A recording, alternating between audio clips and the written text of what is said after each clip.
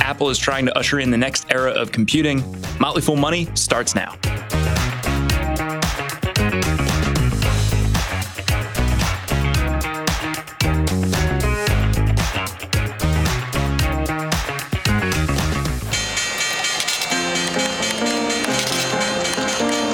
Everybody needs money. That's why they call it money. The best things in life are free, but you can give them to the birds and bees. From Fool Global Headquarters, this is Motley Fool Money. It's the Motley Fool Money radio show. I'm Dylan Lewis. Joining me in studio, Motley Fool senior analysts Matt Argersinger and Jason Moser. Guys, great to have you both here. Hey, Dylan. We've got the scoop on the New York City skyline, the latest earnings news, and radar stocks, but we're kicking things off with the news of the week. Jason, Apple has a new product. Yes, they do. The company unveiled its new Vision Pro headset at its Worldwide Developers Conference this week. The headset will be available next year and retail for $3,500. Jason, you run our augmented reality service here at The Fool, so I was excited to talk to you about this news. In particular, what stood out to you with the announcement and the details that came out this week? Well, yeah, you're right. I do run the augmented reality service and talk about. We've been waiting for this for a while. The service opened up 4 years ago, basically waiting for this announcement, right? So it's been a long time coming, but better late than never. I think, number one, this is very impressive technology. I mean, you have to acknowledge the fact this is just really impressive technology. And I think that in regard to Apple's headset, the use of mixed reality is an important distinction versus other main competitors. I think incorporating augmented and virtual reality into an experience as opposed to it just being straight up virtual reality where you're living in this digital virtual world probably gives it more utility. Now, I think we have to sort of discover what that utility is, and we will in time. And I think ultimately this really does further validate the space that Apple is finally throwing its hat in the ring. As they have a reputation for doing that, right? Kind of letting their competition figure out the space, what works, what doesn't, and then Apple just kind of works its way in there in its own little fashion and really comes up with something a little bit differentiated. And I think that's what we have here with the Vision Pro. Now, with that said, I think it is worth tempering expectations. I mean, this is the first shot at this. I mean, this is them getting the ball rolling. This is not a mass consumer device. At $3,500, Apple fanboys are going to probably go out there and buy it, but those are few and far between. I think this is something where they'll bring a lot of developers in. They'll build services and experiences with this device to try to figure out its primary utility, and so it'll change in time. But I think this is a really impressive first step. It is. It's an impressive first shot. I think we all agree that it's probably going to have to evolve to something closer to what I'm wearing on my face right now versus what I wear when I go skiing. But I think, I just don't think people are going to walk around or even sit in their home for long periods of time wearing, somewhat heavy goggles and a battery pack in their pocket. But it's a good first shot. From a platform perspective, though, I think if you build it, especially if you're Apple, the developers will come. And I think of people a lot smarter than me, including a site like TechCrunch, which has tested the product. They say it's nothing less than a genuine leapfrog in capability and execution of mixed reality. So if Apple's solved a lot of those latency issues, the isolation challenges that previous headsets have had, the resolution is supposed to be incredible, so you can actually read text using the device. The eye tracking and hand gestures are near perfect, apparently. And you don't have to manually adjust to keep your hands out in front of you, which I think is a limitation of a lot of existing headsets. So I think it's still a solution looking for a problem. And I think in this case, it's looking for that killer app, as all these headsets are. But I think Apple, more than any company, because of the sheer quality of the hardware and the leaps they've made, probably can find it. So we have used virtual reality, augmented reality as terms in this discussion. I think Apple may prefer that we use spatial computing. Yeah. That's the term that they continue to come back to. And it seems to be the company's focus.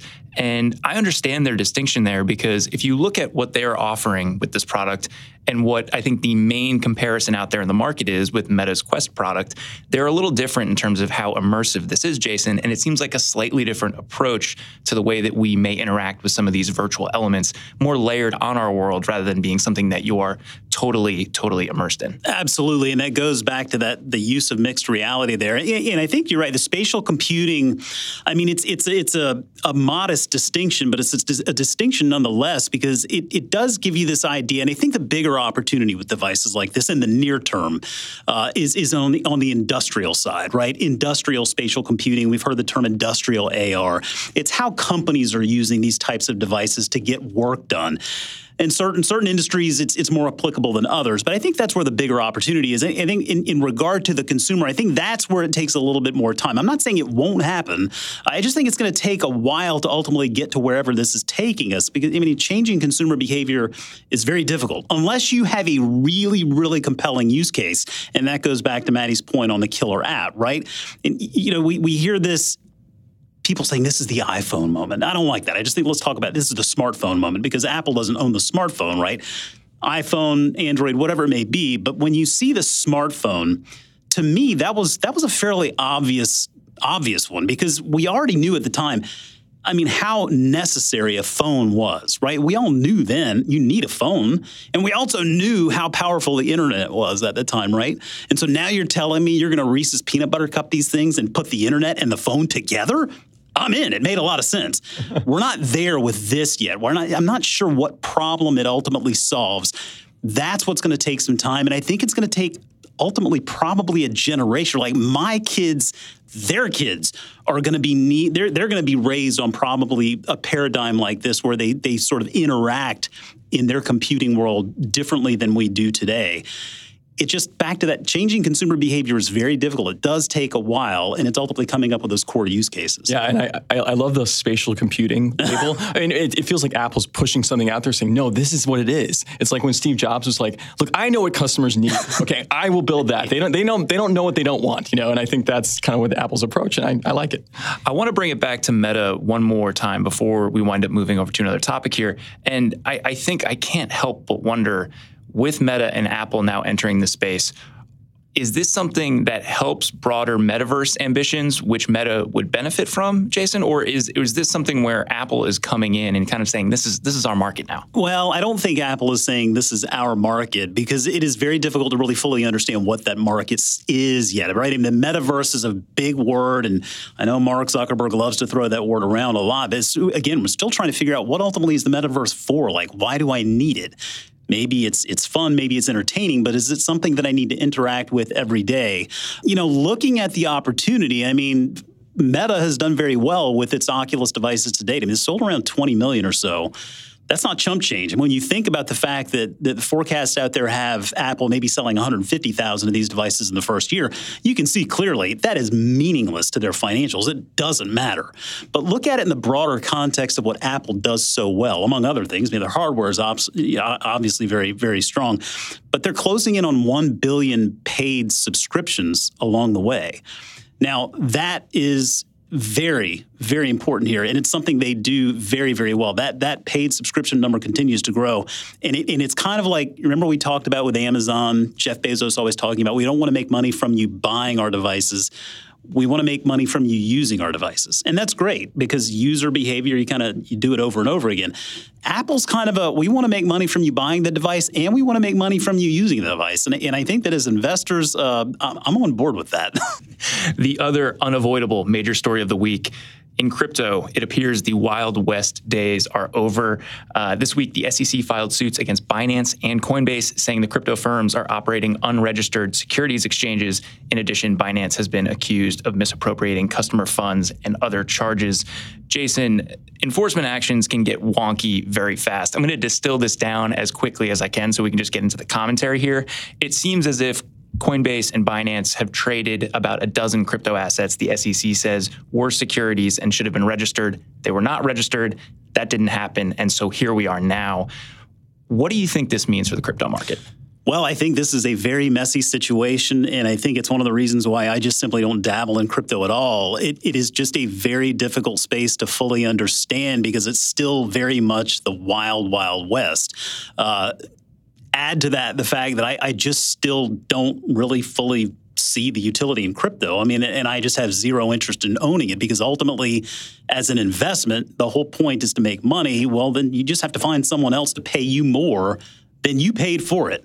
When you look at companies like Binance and Coinbase, right, they operate on obviously different models and they make their money a different way, but that still all plays into these cryptocurrencies changing hands, right? And so for me, it makes a lot of sense that we're finally seeing regulators get on the ball here. I just wish they'd kind of done it a little bit sooner.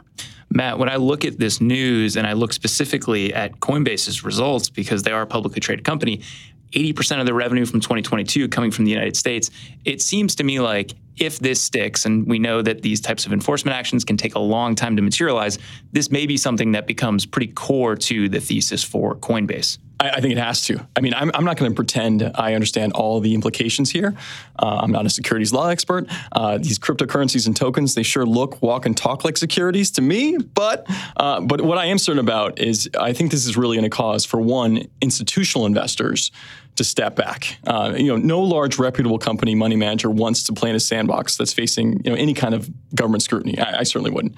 For retail investors, though, which kind of make up the bulk of crypto or Coinbase's trading, if you're someone who's been trading Bitcoin, Ether, or any of these various pet rocks, tokens, and there's a chance these non-security securities could be rendered worthless simply by regulatory decree, I'd worry about that. At the same time, if I have money invested in any of these platforms and they can get frozen like they have for Binance in certain cases, I mean, would I ever want to be involved in that or wait the time, as you mentioned, Dylan, for these regulations to play out?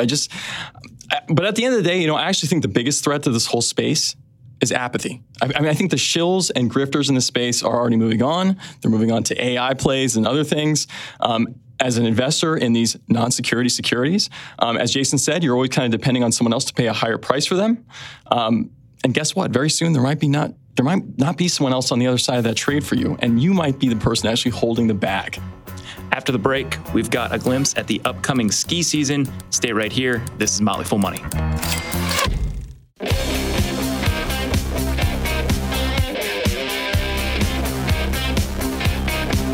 Welcome back to Motley Fool Money. I'm Dylan Lewis here in studio with Matt Argersinger and Jason Moser.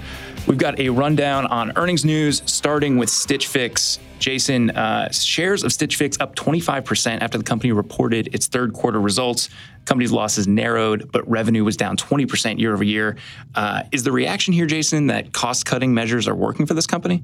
I don't know that I would quite go that far, but it is definitely a necessity. This is obviously a business very much on the defensive right now. There are business model questions, a bit of a revolving door on leadership as founder Katrina Lake is back in as interim CEO. And it can just be very difficult to then focus and really prioritize on the most important items in order to get this business stabilized and going back in the right direction. But, a real clue in the release can be seen in just some of the language they use. There's language in there, quote unquote, preserving cash flow. That goes back to that business is on the defensive. The good news, the stock is up 50% year to date. There is some optimism there. Maybe there is a future for Stitch Fix, but maybe it's just a smaller footprint than we thought it could be. But yeah, the numbers were not all that encouraging. Revenue down 20%, active clients down 11%, net revenue per active client down 9%. The crazy thing is this actually all exceeded management's expectations. So you can clearly see it's a business dealing with a lot of challenges. Switching gears, Matt, looking at the ski slopes, things are a little slow right now, but earnings from Vail giving us a glimpse at what to expect next season. What did you see when the company reported? Yeah, this is kind of an off quarter for Vail, kind of the end of their ski season, which finished quite well. If you look at their core second quarter results, which captured the ski season, it was a tough season. You had bad weather out west. Well, you actually had too much snow out west, which is interesting, and too little snow kind of in the Northeast and Mid-Atlantic. And so they were coming out of that. Conditions got a little better in the spring, but really this is the quarter where investors start looking at pass sales for 2023-2024 season. The Epic Pass being such a key part of the Vail's business. Sales there are up 6% so far. If you go back a year ago, unit sales there were up 9%. So you're seeing some deceleration there. I'm wondering if coming off a bad weather season, a lot of skiers are saying, am I going to invest another $900, which is roughly the cost of the ticket for another season? Of course they will, a lot of them. But my question with Vail is, it is a network effect business. We tend to apply network effect looking at software companies and social media companies, but this is a network effect business in the sense that Vail keeps adding resorts to their network of the Epic Pass. More resorts get added, more skiers get interested. That gives Vail more revenue to invest in its resorts and add more resorts. It's a virtuous cycle. I just wonder how much of pricing power they have now. They've raised that Vail Epic Pass about 10% per year over the last 5 years. It's a heck of a lot of pricing power. Can they keep doing it? It sounds like that might be slowing a little bit. Over to the more maybe seasonally appropriate Toro, the lawnmower and outdoor equipment company posted earnings and record revenue of $1.3 billion, earnings per share up 28% year over year. All earnings season, Matt, we've been talking about how consumers are starting to step away from those higher ticket items. It seems like we're seeing that in the results here from Toro. Again, we are, Dylan. Like if you look at Toro, it's really nicely divided between a residential business and a professional business. Professional business was great during the quarter. Sales there up 15%. It's higher margin revenue for the company. But if you look at the residential side, which used to be a lot bigger for the company, that sales there were down almost 17%. Management talked about broad weakness across categories. So that's another sign of, I think we're seeing a little bit of weakness on the consumer side. Their inventory was also up 26%. Now, the CEO has come out and said, well, we've got a huge backlog of orders we're working through, especially on the professional side. Demand is there. We're just not seeing a lot of the supply channel follow through on that. So that's a little bit of concern. They did narrow their guidance a little bit lower. Still, I like this business. This is kind of a nice dividend growth business if you're looking for dividends. And it's got some solid brands. It's just the residential side might be slow for a while. We'll wrap up our earnings take with a look at DocuSign. Jason, this was one of those pandemic darlings that have fallen back down to earth a little bit over the last couple of years. Yeah, well, I think the good news for DocuSign is pre-2020 e-signature, electronic document agreement, and management, that all had legs, right? In post 2023 here, that's going to continue. I think this trend is something that is going to continue to gain traction as we move forward. So that's obviously a very good thing for DocuSign. I think when you look at the stock's muted reaction from the earnings report, it's very funny. The immediate reaction after hours, it was up big, kind of came back to earth. I think that's likely partly growth related, right? I mean, they recorded 19% full year growth last year. It's going to guide for around 8 to 10% this year. But also in the call, they did mention they see a continuing challenging macro environment, cautious customer sentiment. That's all playing out in that net retention rate, 105% for the quarter versus 107% a quarter ago, and 114% from a year ago. Again, good news is this is not a DocuSign specific problem. We've seen that narrative all throughout earnings season with a number of these software companies. When you look at the numbers, management exceeded all internal expectations, so they're doing what they say they're going to do. Total revenue up 12%, subscription revenue up 12%, professional services continues to capitalize, up 14%, and strong billings growth here, 10%. Again, raised full year guidance very modestly. I want to stress, very modestly. But again, I think with new leadership in play here, we got a new CEO who's just getting his feet wet, a brand new CFO just coming over from the trade desk. We got to give him a little time to get this house in order, but it seems like things are headed in the right direction. I can't help but look at this company and bucket it a little bit into the same spot that I'm looking at Zoom right now, where a company that was wildly successful during the pandemic, we are now looking at radically new and different ideas about what the business looks like going forward, especially year-over-year growth rates.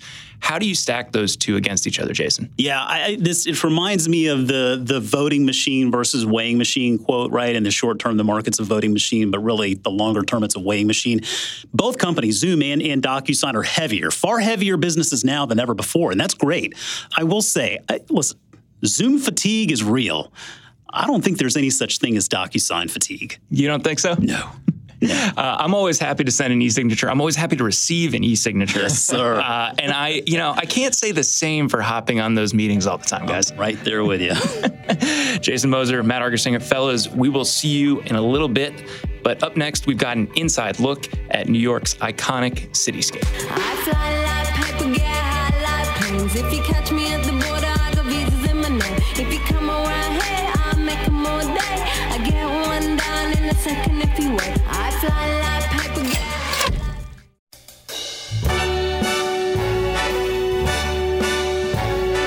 Welcome back to Motley Fool Money. I'm Dylan Lewis.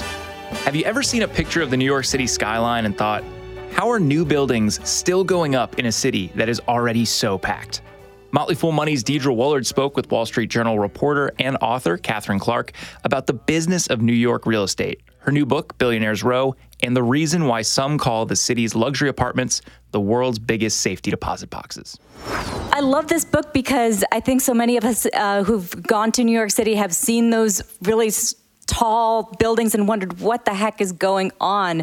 Your book covers kind of the last 20 years of real estate cycles along this one stretch of road in New York City, West 57th Street.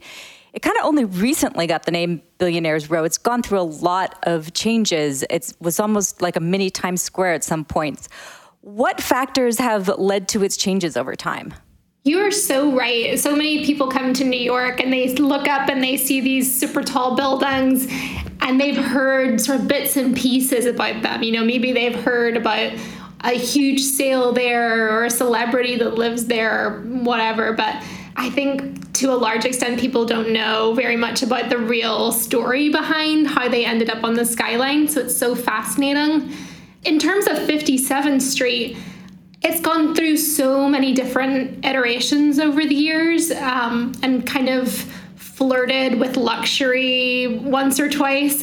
I mean, if you go all the way back to the 1800s, 57th and 5th was where Edith Wharton's aunt built this, chateau marble home, and it was the epitome of luxury. And, the Vanderbilts and all these very wealthy families followed her. But that was short-lived, and eventually those people migrated further north as the corridor became more commercial. And then in the 70s, Aristotle Onassis built a very tall condo there called Olympic Tower that was very popular with foreign buyers, wealthy buyers. It had multilingual concierges and things. So that was kind of an early Billionaire's Row. But I would say in terms of the timeline of when the developers of what we know as today's Billionaire's Row were building, 57th Street was sort of a hodgepodge. It was, there were moments of luxury. You have Tiffany at the corner of 57th and 5th. You have Carnegie Hall. You have 9 West 57th, which is the one of the most expensive office buildings in the world. But it was interspersed with, fur emporiums and diners and these really cheesy souvenir shops and things. So, over the last 10 years, it's just completely transformed. And I would say that's probably more due to zoning than any particular, appeal that it had, although it does have views of Central Park, which is obviously a big draw for developers. Well, you mentioned zoning, so let's talk a little bit about that, because zoning plays an important role. One of the things you say in the book is almost a third of the city was rezoned when Michael Bloomberg was mayor. So how did zoning lead to the creation of Billionaire's Row, and what is zoning doing for New York City and sort of real estate in general? Well, the zoning story on Billionaire's Row is so fascinating. I could just talk about it all day. So part of the reason that this corridor was so appealing for developers was that there are almost no restrictions to building there. So the way, I don't know how much your listeners know about, how pieces of land are coupled together in New York, but if you can assemble a string of adjacent properties and you can buy up development rights, or what we call in New York air rights, which is the air that's developable above a building, you can add them all up and you get to a number, and that's how high you can build. And, once you've done that, there's really on 57th Street nothing that the city can do or community boards or concerned citizens can do to stop you. They don't have any say in the design or the height or anything like that. So it was really such an appealing place for developers to come. And, part of that is because of the hodgepodge of cheesy souvenir shops and things, there were all these low-rise buildings that weren't making the best use of their zoning allocation. So developers were coming along and they could just pick off these buildings one by one. And, the owners were thankful that they were getting cash for these properties, whether it was a nonprofit or a religious institution or whatever. So they were able to come in and pick these off and then just build as high as they wanted. Well, assemblage is almost, you kind of describe it in the book as an art form. So you're trying to put together enough land to build something really spectacular, but it's not always quite that straightforward, and it kind of can go really wrong in some cases. So let's talk a little bit about what happens when the idea of assemblage goes wrong. Yeah, I would say if you look at some of the most successful developers in New York City, the big names that you've heard of, part of the reason for their success is that they are master assemblers. You know, they will spend years, sometimes decades, assembling a perfect, well-located site with good views and a good location. And that means negotiating with a series of different sellers. So there might be 10, 12, 20 buildings that you have to buy in order to assemble this perfect site of your dreams. And so you have to go to them one by one and pick them off.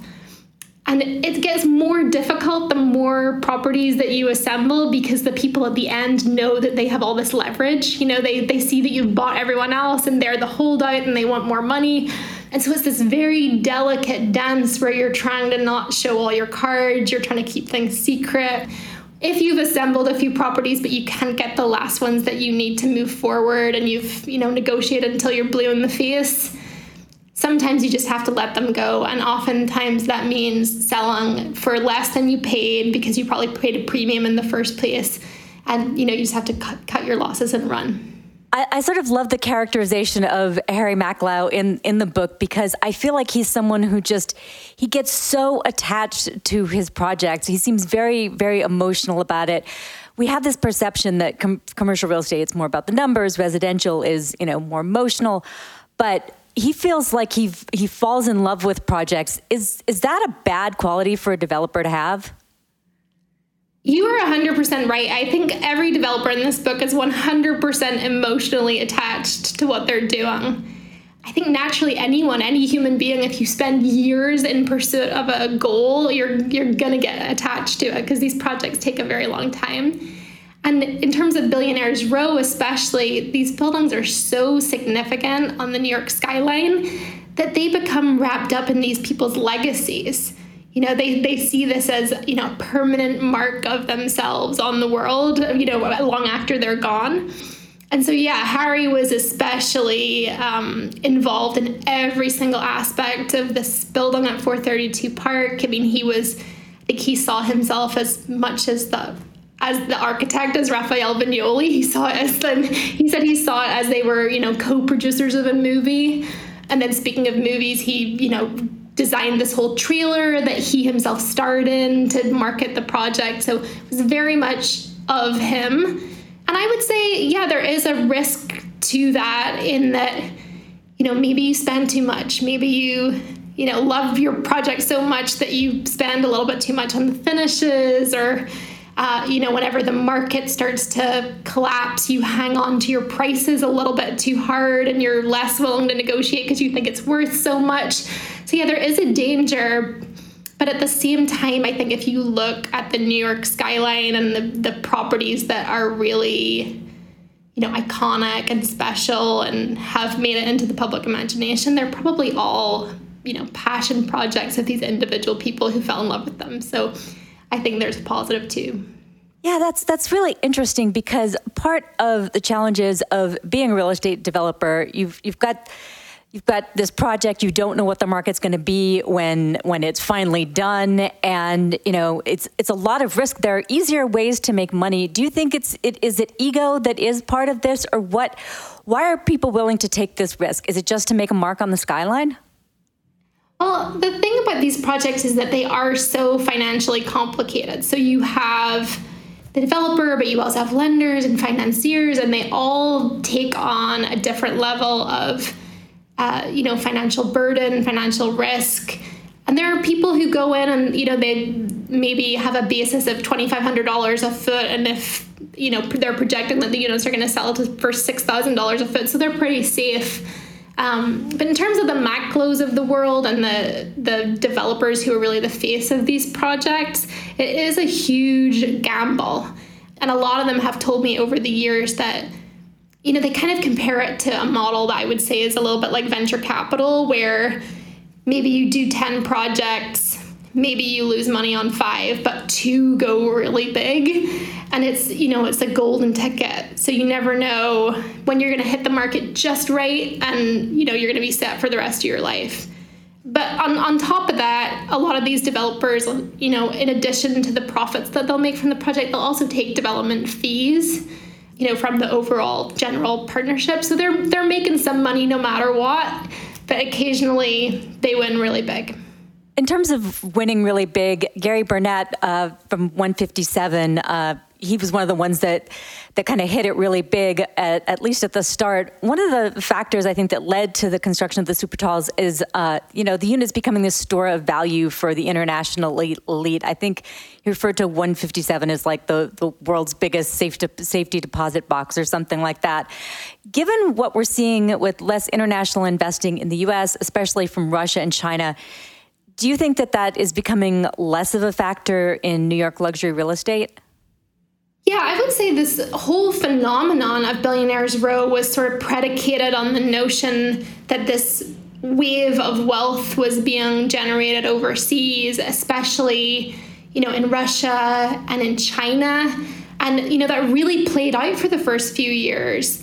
There were, all of these privatizations in the oil and gas business in Russia in the 90s, and all of these, billionaires were created overnight. I think I read a statistic like somewhere between 2009 and 2012, the number of Russian billionaires tripled overnight. And so, there were all of these deals. There was, one in particular that kind of reset the market at 15 Central Park West, where a Russian billionaire bought an $88 million apartment for his daughter, and it was essentially a dorm room for her while she went to Harvard or Extension School. And so suddenly all the developers were thinking, oh, we have to capitalize on this money. And then in China as well, they were having this huge housing bubble. And so the government was cracking down there. People were looking for a safe harbor for their money overseas. And those people just rushed into New York real estate in an unprecedented way. But that's been over for quite a while, I would say. I mean, we started to see Russian money pull back from Manhattan, I would say as early as 2014, when Obama put in all those sanctions because of the provocations in Ukraine. And then, towards the end of the 2010s, like 2017, 2018, we started to see a bunch of the Chinese money leave as well, because the government there under Xi Jinping was putting in restrictions on, moving money overseas, and they wanted to curb all these capital outflows. And so that's been gone for a while. You still do see some Chinese buyers in the market, but it's nowhere close to what it was in the early days of 157. And I can't imagine that that's going to change anytime soon, given, the economic tensions with China and the war in Ukraine. Coming up after the break, Matt Argersinger and Jason Moser return with a couple stocks on their radar. Stay right here. You're listening to Motley Fool Money. I was born in New York City on a Monday. It seems I was out trying to shoot by 2 to noon. All the bad cats and the bad hats doing me a real big favor.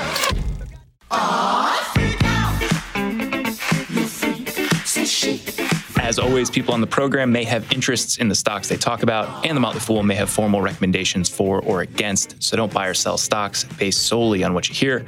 I'm Dylan Lewis, joined again in studio by Matt Argersinger and Jason Moser. Guys, we have consolidation in the professional sports industry. The PGA Tour and LIV announced the 2 golf leagues are teaming up. Jason, the partnership is complicated and still incredibly light on details, but these are the 2 biggest names in golf coming under one umbrella, and it will lead to Saudi Arabia's public investment fund providing billions in funding. As a golfer, how do you feel about this, Jason? Yeah, there are a lot of strong opinions out there on this these days. And I have to say, I think we were all very shocked by this news and still very much trying to figure out exactly what it all means. But I think what the future ultimately looks like, I don't even think they fully know. But really, I think this all really boils down to two things: money and litigation, right? And if you look at it from the biggest picture perspective here, PIF, right, the Public Investment Fund, they have more money than God, right? They can spend the PGA Tour under the table, no questions asked. And so you look at the PGA and you think, all right, well, that's not so good. That puts us in a little bit of a position of weakness. Well, then you take that to the next degree here. Like, PGA's finances are okay today, but with the introduction of this competition from the LIV Tour, this new business model for the PGA Tour with elevated events, much higher total purses, and now you've got sponsors that are thinking, well, maybe those dollars are spent better elsewhere if you're not bringing in the most talent for your tournaments. I think they play that forward and see a couple of years down the road. That puts them in a much weaker financial position. And then you add to that never-ending litigation. I mean, this just makes the PGA Tour's position look weaker and weaker as the time goes on. And ultimately with golf, it's uncertain. These are not players who are under contracts. You're paid for your performance. And if you're not performing well, you're SOL. So then to get this kind of life-changing money that LIV is offering, I certainly understand why players are going there. All right, let's move over to stocks on our radar. Our man behind the glass, Dan Boyd, is going to hit you with a question. Matt, you're up first. What are you looking at this week? Although I think he'd look great in one, I don't think I will ever catch Dan Boyd wearing a Hawaiian shirt. But many people love them, and many people love Tommy Bahama, by the way, which is just one of the many high-end apparel brands owned by Oxford Industries, ticker OXM. They own Tommy Bahama, a bunch of other really well-known brands. Sales up 19% in their first quarter to a new record, 5% on an organic basis. The Tommy Bahama brand, which accounts for almost 60% of revenue, that rose 5%. They saw a higher gross margin. But the CEO did note that their customers are seeing some caution in their spending, kind of beginning late in the spring. Traffic to the company's physical and online stores were very strong, but sales conversions weren't as strong. So they did slightly reduce sales and earnings guidance for the full year. Stock dropped pretty sharply this week. It's a company I follow pretty closely. I love it. Trades for just 9 times forward earnings with a dividend yield of 2.7%, a dividend which they recently raised 18%. So I love the business. I love the close. I kind of love the stock price too. Dan, a question about Oxford Industries, and more importantly, do you own any Hawaiian shirts? I actually do own a couple of Hawaiian shirts. Aha. I enjoy wearing them outside at times. It's nice. It's nice to have a colorful shirt every now and then. So I have kind of a two-pronger here, Matt. One, are Hawaiian shirts, do they have the lasting fashion impact, do you think? Do you think that millennials and Zoomers are going to be wearing Hawaiian shirts? And two, how much of Tommy Bahama is Oxford made up of, if you understand that? I got you. Yeah, I mean, I think, every generation, once they reach kind of the dad zone of their age, sort of the 35 to 50 age, the Hawaiian shirt definitely comes into play. And then, Tommy Bahama makes up about 57% of Oxford's trailing revenue. So it's definitely their biggest brand. Jason, what do you got on your radar this week? I believe apathy was the word you were looking for. You just don't care anymore. You got it. I'm there, by the way. Dan, I am just keeping an eye out on Adobe. Ticker is ADBE, because they have earnings coming out on Thursday, June 15th, after the market closes.